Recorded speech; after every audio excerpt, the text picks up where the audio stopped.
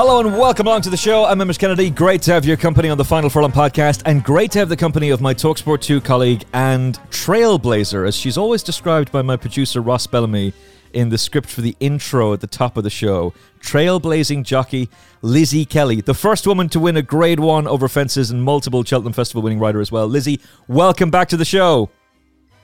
Hello, thanks for having me back again. Oh, it's great to have your company. We are still in the throes of the flat season, and I love the flat. I do. But I got to be honest, Lizzie. Over the last few weeks, I've been going down through the list of jumps, horses in training, the novice hurdlers to come. We just did a podcast with Paul Ferguson about that. We talked about novice chasers last week. There's a show with Katie Young and Dennis O'Regan to come out as well, talking about novice hurdlers. And I'm finding this super interesting. I'm almost finding the research of the jumps horses to look forward to this season more interesting than the actual flat. And I'm almost afraid to admit that. Yeah, well, look, I like the flat. But the thing is of course, the flat's a bit like classical music. You know, when you listen to it, you know, a lot of talent, a lot of skill has gone in to making that music. But in reality, you'd quite like to just listen to ABBA. And that's what jump racing is for me. It's like, it's ABBA, I suppose. I'm not sure I've ever listened to much ABBA, but for the sake of the extended metaphor, I'm a big ABBA fan, and when it comes down to it, that's what I really want to, that's what really gets me going. There's nothing like a spot of Brahms and Mahler to start your day, darling. But when it comes to it, you just want a bit of ABBA. Oh, throw on a bit of Oasis, and that's what the jump season is. The jump season is the beauty of ABBA and the madness of Oasis, and the flat season is that refined, play a bit of Carl Orff's O Fortuna. That's what the flat season is. And I love that song, by the way. That's on my Apple playlist somewhere along the lines. But that's a brilliant analogy. Oh, damn, I want to use that. I want to steal that. Can we edit that out so that I'm the one who says that? That's brilliant. Yeah, and look, I want to talk to you about the Arc. I'm very excited about how the Arc is going to go. I'm very interested in the Coolmore policy for Paris Longchamp this year, which seems to be to send their secondary team to Paris Longchamp and aim everything at the Breeders' Cup and Champions Day, which probably has something to do with the fact that Aidan O'Brien is almost certainly going to be champion trainer, but only if they fire the ammunition at Champions Day. Because by the time City of Troy, Luxembourg, Paddington, Save Last Dance is done for the season, Kyprios, they will win the champions. They will win the champion trainer's title for him. And if they all lined up at Paris Longchamp, well, then he wouldn't win the Trainers' Championship. It would be John and Thady Gosden who'd get it. But those horses, it's a little bit like William Haggis last year. We all just assumed Baid was going to win the Champion Stakes, which would have meant he'd be champion trainer. But those horses have to go and win first. But surely, Lizzie, surely Aidan O'Brien will be champion trainer. Yeah, I think it's a pretty exciting race, isn't it? And the fact that two have been supplemented at quite a late stage is quite exciting. I think that Aidan O'Brien, he's obviously had an amazing season, and you know, be quite a, well, it's always fascinating, isn't it, when an Irish trainer gets so close to winning the championship, the Trainers' Championship over here. And Willie Mullins has done it a few times, or definitely at least once, where he came really close. Oh, has he? I don't think he has. No, he came really close. Oh, yeah, you're right, yeah.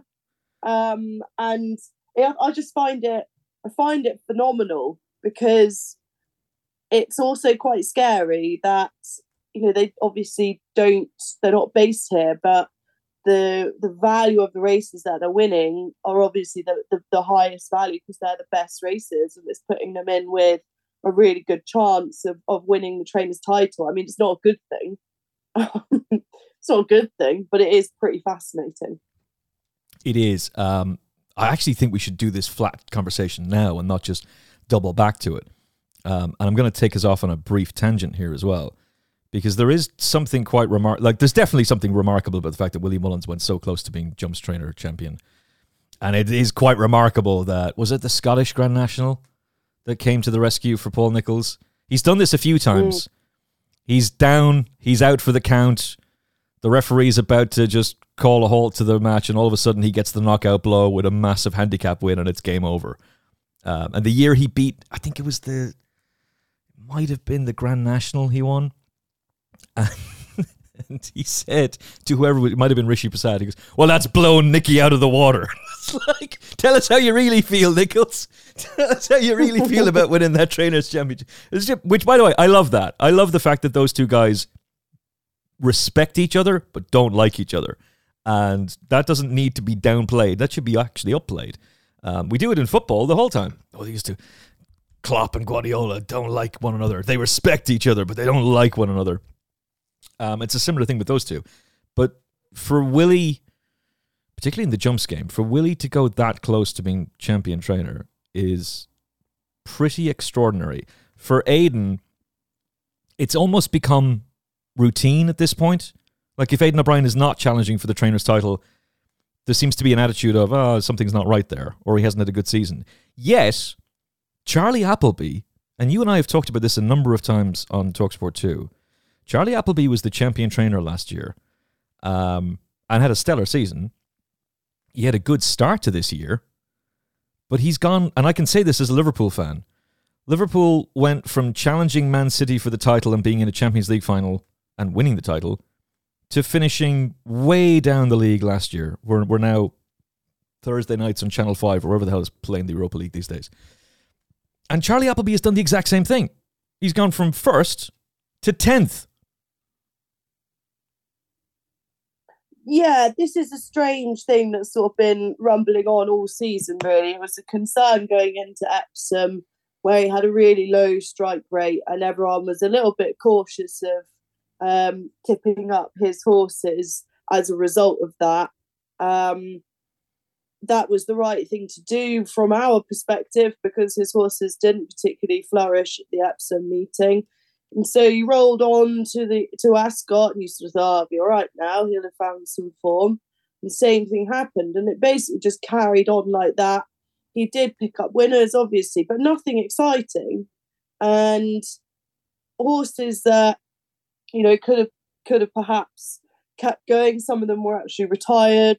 And yeah, it's just been a year to forget, really, for Appleby, hasn't it? And you have to feel for people, because you're just not, when a yard's out of form, it's almost impossible to kind of get the ball rolling. And it might be something really simple, like, the hay's not good enough quality and it's got sort of mites in it or something that's making the horses ill, or might be the bedding. And the problem is that you go through all of the options of what it might be. I don't know, it might be the feed or whatever, it might be the air. And in the end, you change everything, but nothing improves.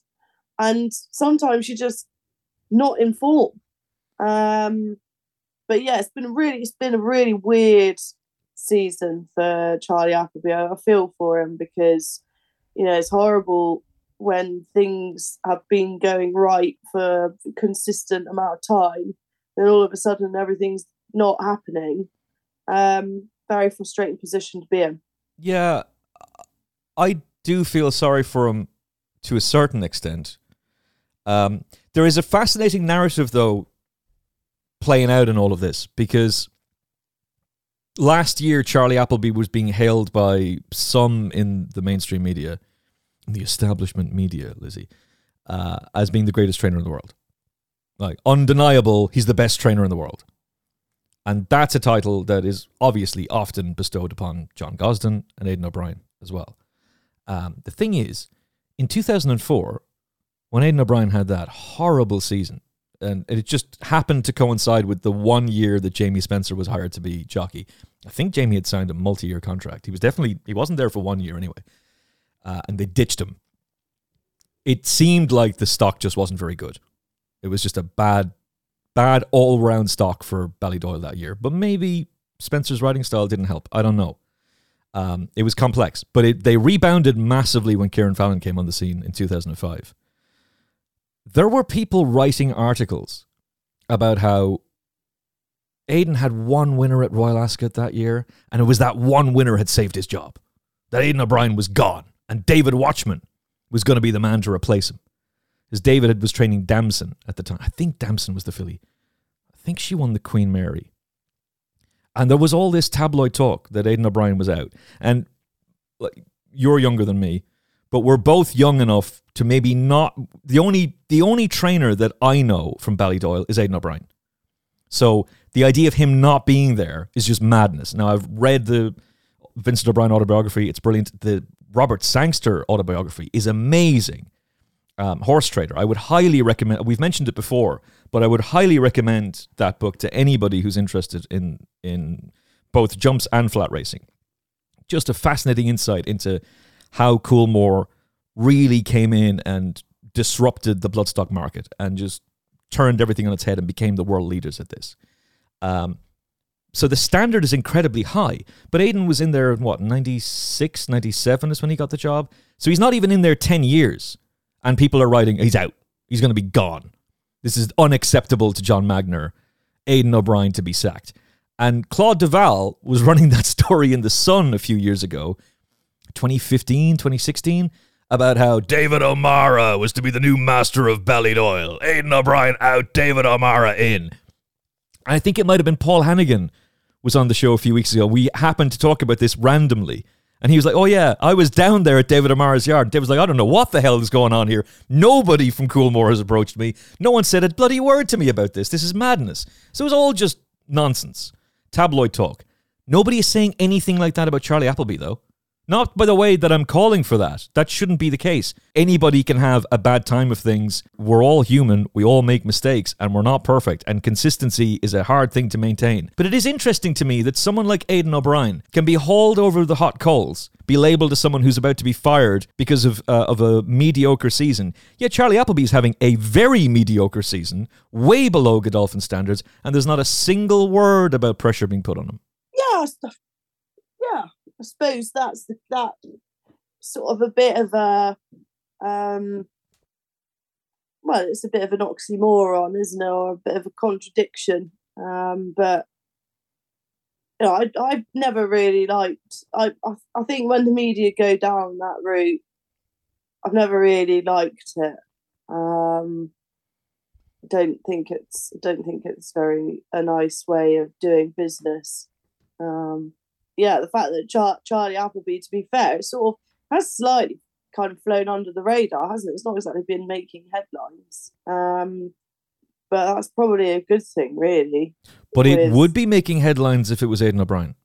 That's the hypocrisy of the establishment media. And here's another thing, Lizzie. I was going down through the list of Charlie Appleby's horses in training. Do you remember the article that Maddie Plale wrote last year? Which Maddie had an opinion. She expressed it in an article, which is what she's supposed to do. And then she gets insulted for daring to have such an opinion. She was writing in the Racing Post Weekender about how Aidan O'Brien's juveniles basically low-key weren't, and that Charlie Appleby's 2-year-old team was much more impressive, and that he would have classic winners from his team, and Aidan O'Brien would struggle with his 3-year-olds when they became 3-year-olds. Low-key, she was right. Meditate didn't train on. Little Big Bear didn't train on. Victoria Road has had a setback, so we haven't really got to see the best of him so far this season. The horses who've shone for Aidan, Warm Heart is the best 3-year-old filly in Europe. That's not a horse we were talking about last year. Save the Last Dance isn't a horse we were talking about as a 2-year-old. Paddington we didn't talk about, really. Lee and I were on air on TalkSport 2 the day he made his debut, and he looked like he didn't even identify as a racehorse, never mind be a champion 3-year-old. And Auguste Rodin, obviously he showed a lot of promise last year, and it was pretty obvious that he was going to be Ballydoyle's leading Derby horse. But most of Aidan's star 3-year-olds have emerged from left field. Charlie's horses, though, did look very exciting. She was right about that. They did look to be a very exciting bunch. And I'm not having a go at Maddie, I'm just using this as an example. And yet none of them have gone on. And here's the difference between Charlie Appleby and Aidan O'Brien.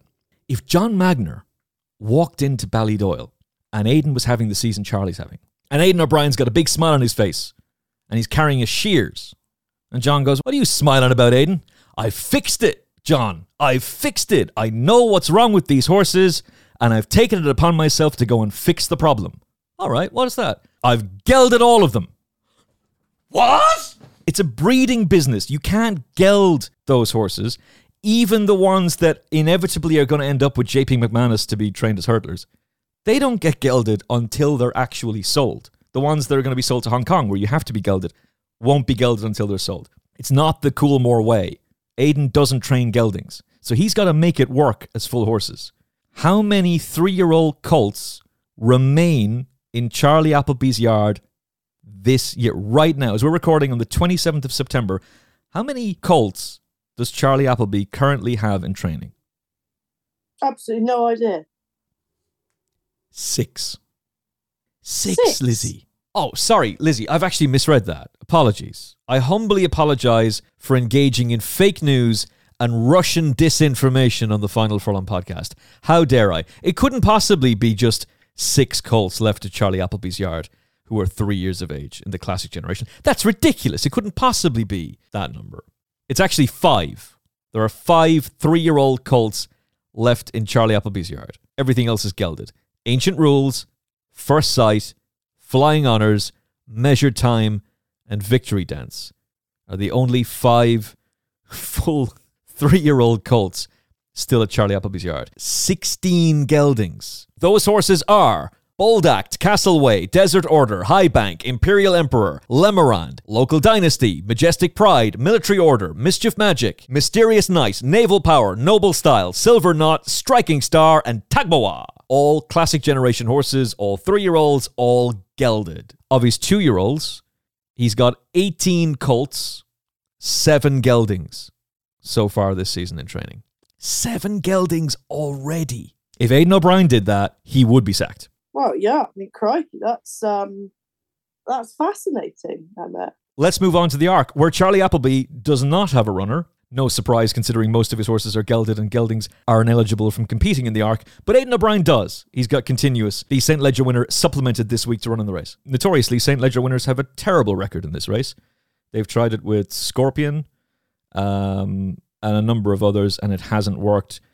But I don't remember the last time they had a sole representative who was just the St. Ledger winner. It might have been Scorpion, although I think he had another horse with him off the top of my head. The favourite is Ace Impact, who has looked very, very good, to be fair, and won his trial impressively, beating a nice horse from Joseph O'Brien's. Hookham is rock solid, and Owen Burrows is using the same approach that he used for the King George, going in relatively fresh. Westover's got to have a huge chance as well. Bay Bridge is a really interesting runner. And Fantastic Moon, like Continuous, has been supplemented today after beating Feed the Flame the last day. Ironically enough, he'd been beaten by Nation's Pride. Charlie, we'll give Charlie a little bit of love.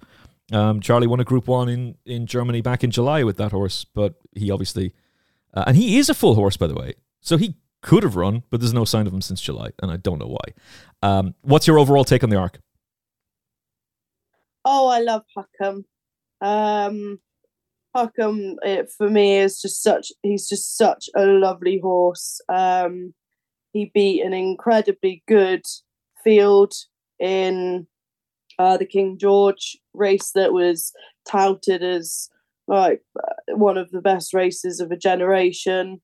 And I think that he's just super. I've loved the profile for such a long time. It took him so long to clinch his Group 1, and I love the fact that he's sort of reaching new heights. And I think if there was one horse in there that I would pick out, I think it would be him. Yeah, I'm with you. I think he should be shorter than he is. Ace Impact is obviously potentially very, very good.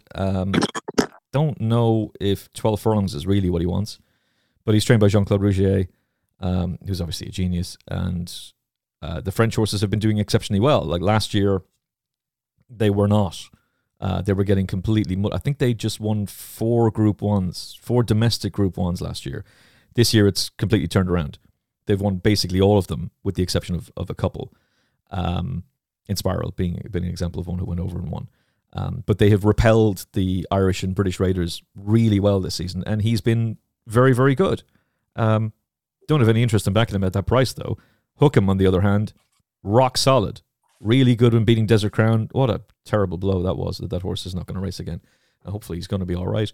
And the form of his King George at Westover, I think that was a really, really solid performance. So he'll stay. He's got class. And you're getting, 9-2 about him? I wouldn't be surprised if it's the 1-2 from the King George again. If it's Hookham fighting it out with Westover. It's going to be a repeat of that. I respect the French horses, but I kind of see it playing out that way. And that's the bet I'm going to do on the day. I'll do the reverse forecast, but I'm going to back Hookham on his own. I like Continuous a lot, but that is right. Scorpion did run on his own in the race and back in 2005, and it didn't work. And I like Continuous a lot. I've talked about him a number of times on the show. Really liked his debut. He was supposed to go for the Beresford Stakes, ended up missing that, went to France for a conditions race, and he had a difficult season. I mean, you and I covered him in depth at Royal Ascot against King of Steel, but his last two starts have been more like it. That's the horse I was expecting him to be. I just don't see him as an ARC winner, Lizzie. I don't see him as a cup horse next year either, by the way. I think he will be a middle distance older horse and do quite well. I just think this will come a little bit too soon for him. Yeah, potentially. And that's it's difficult when you do think that races are happening. They're too close, and sort of I forget who it was, but there was a horse that ran in the summer, and I was absolutely convinced that Aidan wouldn't have brought him if he didn't think that he was over raced. Oh, it was Paddington. The Juddmonte, yeah. York, I was absolutely convinced that there's no way Aidan would bring him if he wasn't ready for another go at it, and he wasn't. So yeah, sometimes even the best of us get it wrong. Yeah, it's just you got to go back to 19 Dickety Doo, to quote Grandpa Simpson, for the last St. Ledger winner in the same season to win the ARC. As much as I would like to see it happen, I don't see it. So hook 'em for both of us then.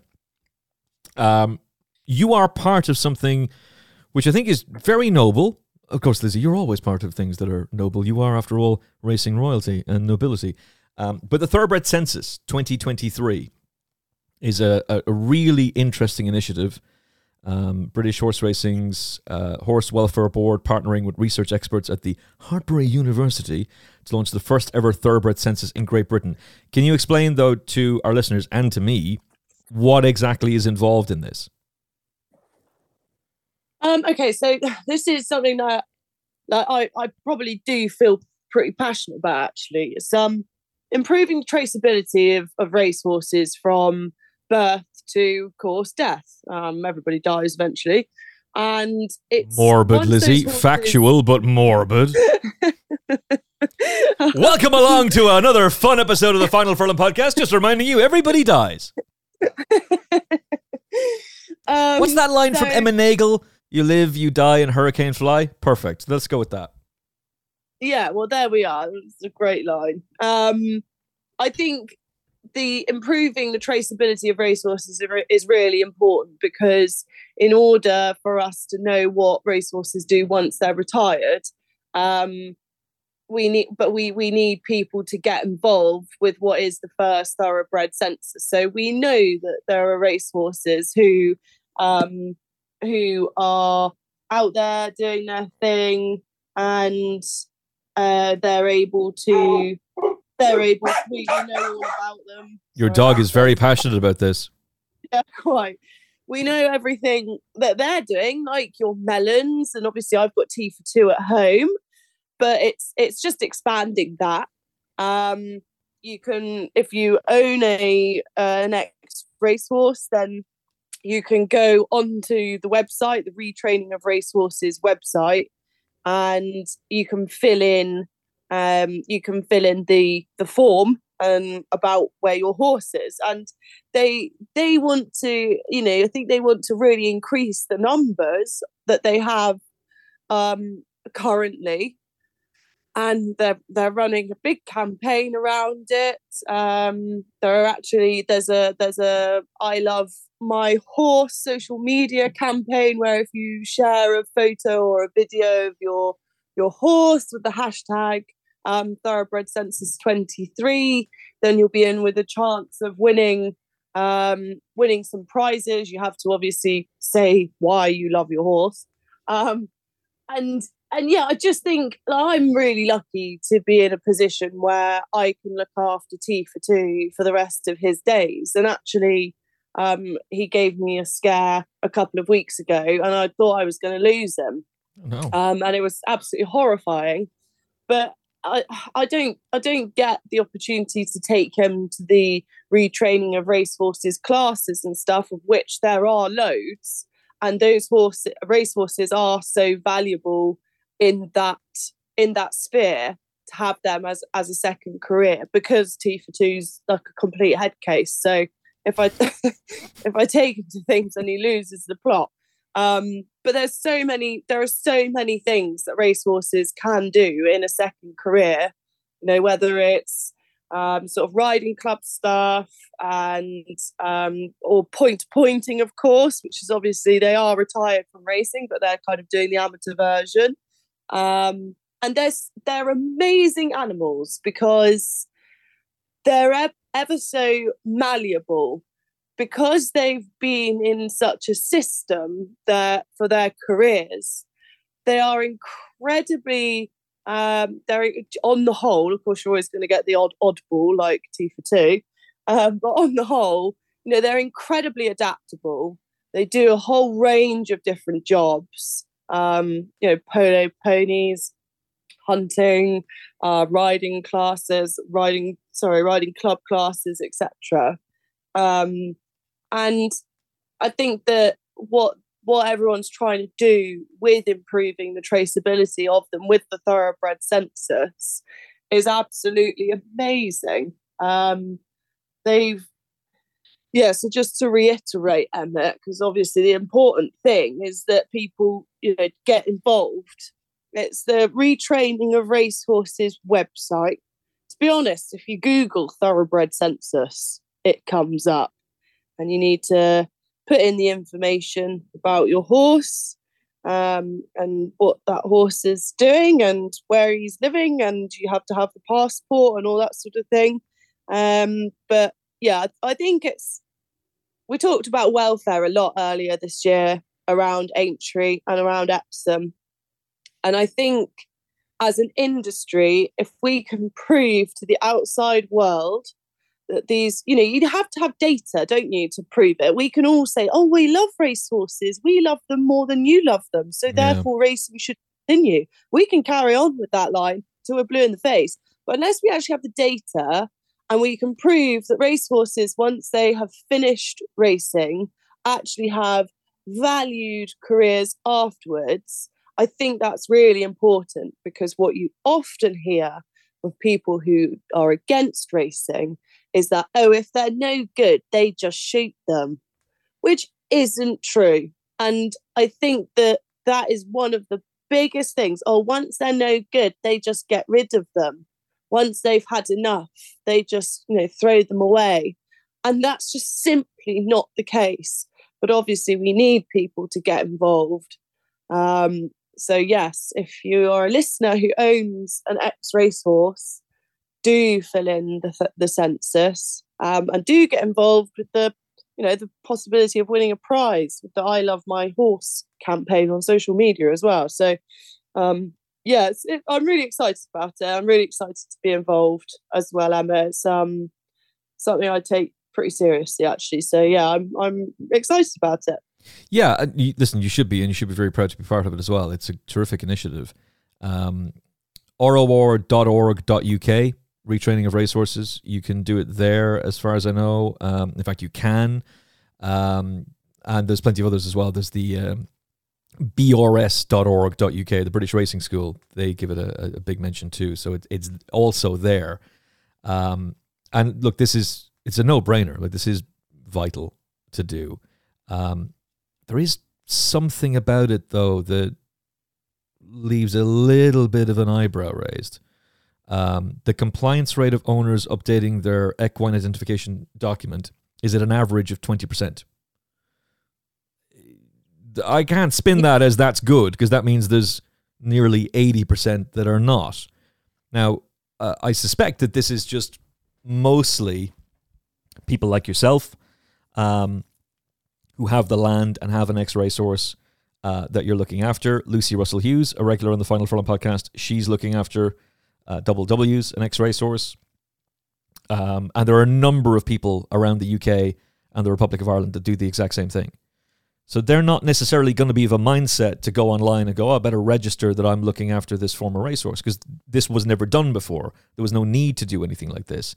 And most owners will look after a horse, but not everybody is JP McManus and has access to Martinstown Stud, where Isterbrak can be enjoying himself in his luxurious retirement, which he very much deserves. But every racehorse deserves that. And so that's where you have sanctuaries and amazing places like Irish National Stud, which, by the way, if you haven't been to Irish National Stud, take a visit there. It'll do your heart the world of good and your mind the world of good. It is amazing to see those all your old favourites and how much they're enjoying themselves. But there are amazing places like that around Ireland and the UK, and people who do it as well. It's just a matter of encouraging people to sign up to it, because as a fan, we want to know that these horses who have given us so much joy, and not just the champions, any horse that you've backed at Cheltenham, you might have been frustrated in the moment when that horse didn't win. That's not the horse's fault, and you're responsible for your own bets, quite frankly. But you get incredible enjoyment and a lot of love from this sport, and so we want to know that those horses are then being well looked after afterwards. Yeah, absolutely. And I think it is just one of those things where I can appreciate that, you know, once you start owning a dog, you would feel a little bit like, oh, do I have to? If all of a sudden you had to, you know, fill out a form to say that you owned a Dalmatian.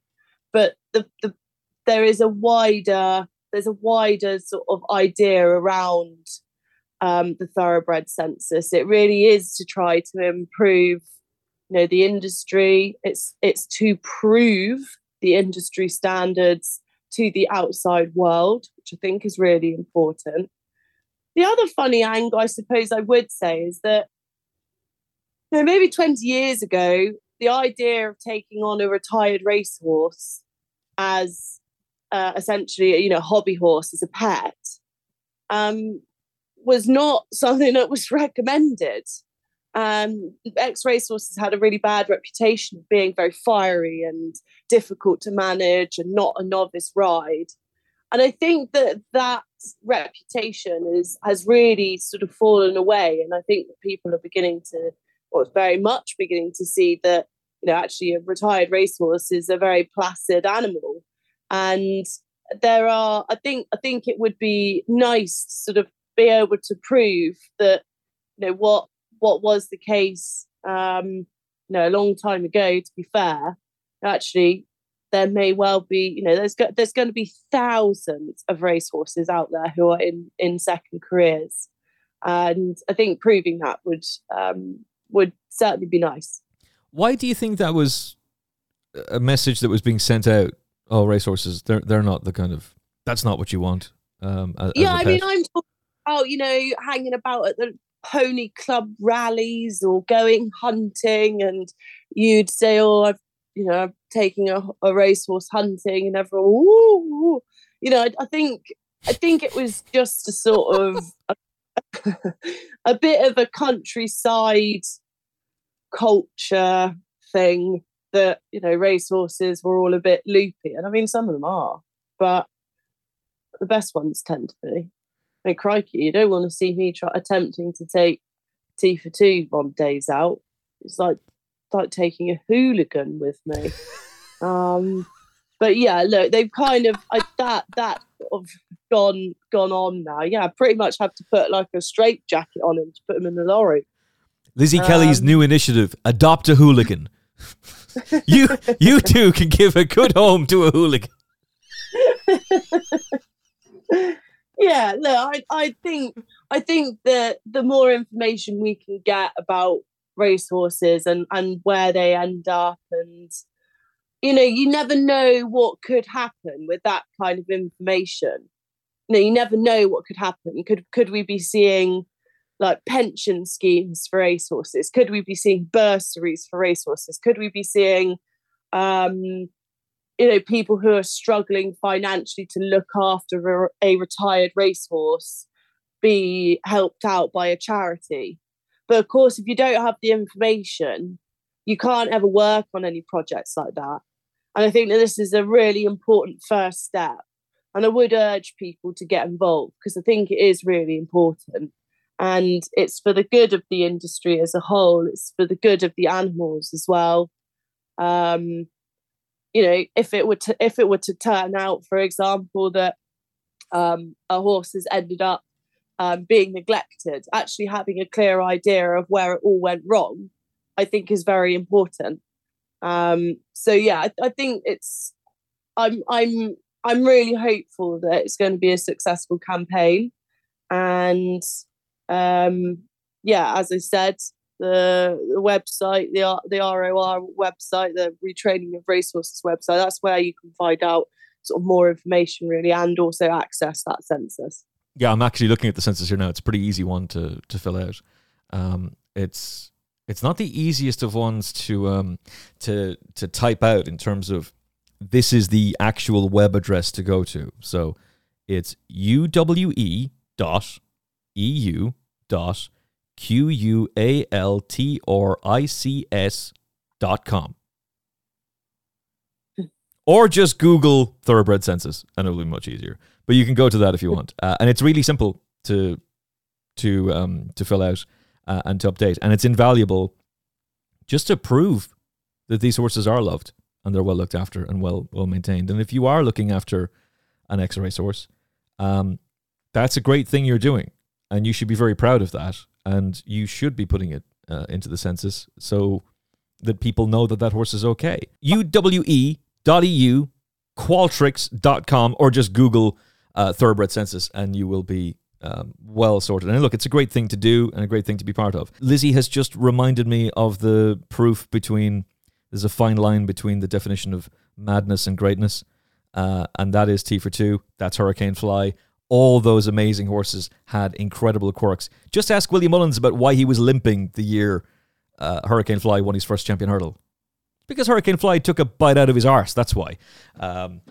Vicious so-and-so, but an absolute legend of a horse. Lizzie, thank you so much for being part of the show. Again, really enjoyed this. Do take part in the census, and hopefully Hookham will be winning the Arc and getting his loads of gravy.